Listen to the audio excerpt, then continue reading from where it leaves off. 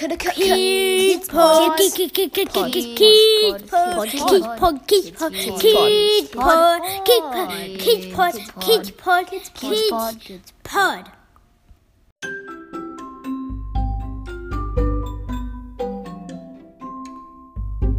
Welcome to Kids Pod, a podcast where kids get to ask adults the questions they really want to know. Nothing is too rude to ask. You send in a question and our adults will give kids the answers they want to hear.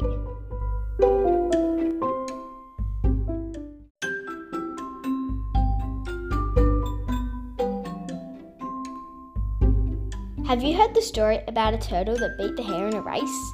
Do you think it's true? Dr. James Van Dyke is a senior lecturer at La Trobe University who specialises in studying turtles. And you might be surprised at the answer he has to that question. We are happy to welcome James today to Kids Pod to tell us how long turtles live and to answer all your questions.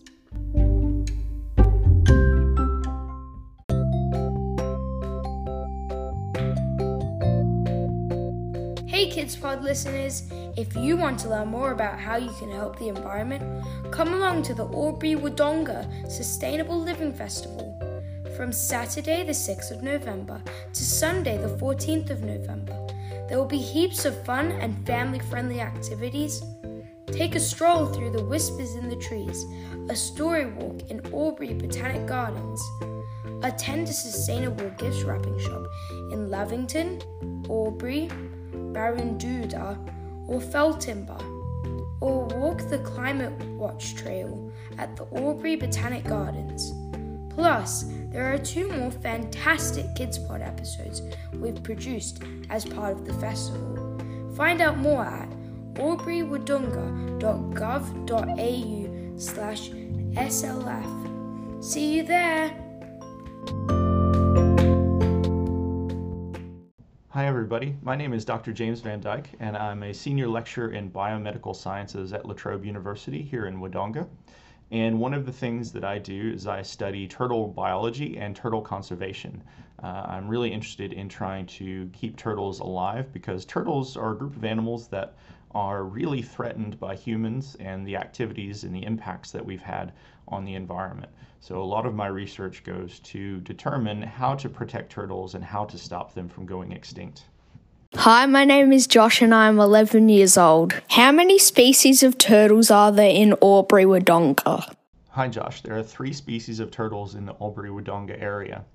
There's the eastern long-necked turtle, which is the one that you might see crossing roads most often and can be a little bit stinky. There's the broad-shelled turtle, which people don't see very much, but is the biggest of our turtles. They can be up to about a half meter long in their shell. And then there's the Murray River short-necked turtle, which is the one that you'll see this time of year sometimes out basking on logs if you look very closely. What is your favourite fact about turtles? My favorite fact about turtles is that they can live a really, really long time. We don't actually know how long the local turtles here in Albury-Wodonga can live, but some of them probably live up to 50 years or maybe even more than that. And they just will have seen and experienced so much over that long time, and so many things will have changed. So I kind of think of them like, the old friends that are always there and have always been there. Have you ever had turtle soup? I have had turtle soup once when I visited New Orleans back in 2006, I think it was. I didn't really like it very much. It was kind of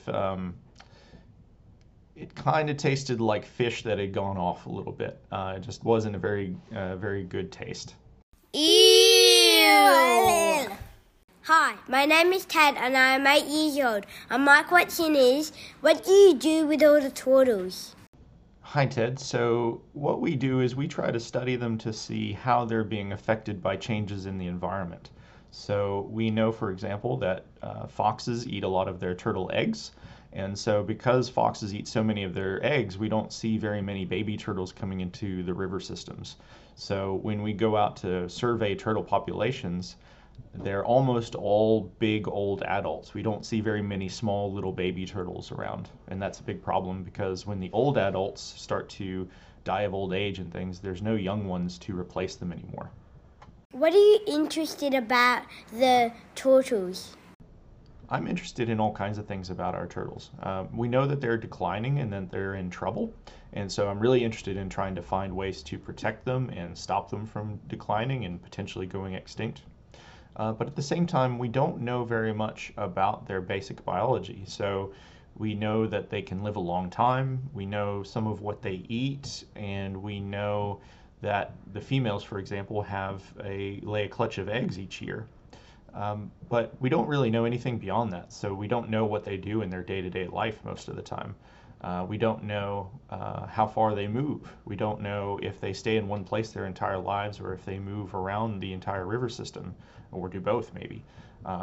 We don't know how they are affected by things like dams or carp. So all of these things are things that I'm interested in trying to figure out. Hi, my name is Rosie and I am 5. My question is, why do turtles need to swim? Hi, Rosie. So all of our turtles in Albury-Wodonga live in the water, so they need to be able to swim. If they came out on land, they need to be able to walk a little bit too. But if you look at their feet, they don't have big flippers like sea turtles, but their feet are all webbed. So they're kind of like duck's feet in a way. So that helps them to swim in the water. But they're also strong enough that when they come out on land, if they're like crossing over from one pond to the river or something like that, they need to be able to walk across the land too. But they're very good swimmers. They aren't as slow as people think. They can be really, really fast when they're swimming sometimes. I've sometimes gone out catching them by snorkeling, and it can be really, really hard to actually keep up with them. They're so fast. So the idea of a slow turtle is kind of a myth, and it's kind of wrong. I'm Sophie and I'm 9. What sort of materials do you use to protect turtles? Hi, Sophie. So the main thing that we're trying to protect turtles from is foxes. And it's not necessarily the adult turtles that we want to protect, but it's their nests. So one of the things that some people do is when they see a turtle nest, they will allow the turtle to finish nesting, and then they'll put a plastic or metal mesh over it. So that'll protect the nest from foxes. So foxes dig up their eggs and eat them. So we want to stop that. The other thing that anybody can do, and you could do it with your parents' permission, or your parents might be able to help you, is we use a mobile phone app and a website called TurtleSat. And if you see a turtle, or if you see a turtle nest, even if the nest has been dug up by a fox, you can report where the location is of that turtle or that turtle nest. And that helps us to develop new conservation strategies to protect those turtles. Have you ever gotten bitten by a turtle, and if you did, does it hurt? I have been bitten by turtles sometimes. When you work with any animal, there's always a risk that the animal might bite you because it's scared. So we try to avoid that as much as possible. Of the 3 turtles that we have, only the short-necked turtle is often willing to bite when we work with them. And when it bites, it does hurt a little bit, but it's like a pinch. They usually don't break the skin or do any kind of real damage. The long-necked turtles and the broad-shell turtles, they never bite. But what they do sometimes is they claw you. So they have these big long claws on their feet. And when you pick them up and are holding them like we do when we're doing our research, sometimes they're just trying to get away and they scratch your arms. And that hurts a little bit. But again, it doesn't cause any kind of long-term damage. So if you just see a turtle, they're never going to hurt you. If you just see one out in the wild somewhere. So you don't have anything to worry about from them. I want to thank Josh, Ted, Rosie, and Sophie for your very interesting questions. I hope that they helped you learn something about turtles today. And thank you to Amy for allowing me this opportunity.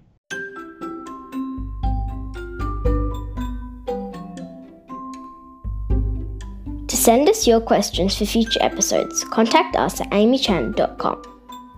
We also ask that you please subscribe so you don't miss any future episodes of Kids Pod. And to help other people find us and spread the word, we would love it if you could give Kids Pod a 5-star rating and share our link with your friends. Kids Pod was created by Amy Chan on Wiradjuri land. Intro by Nikki Strauss. Cover art by Glenn Strauss.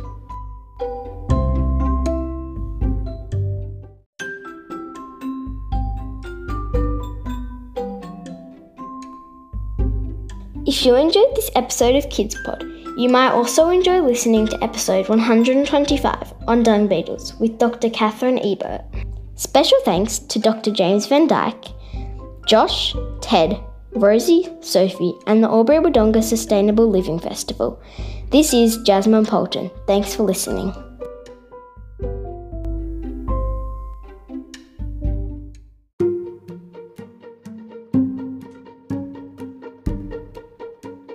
Hey Kids Pod listeners!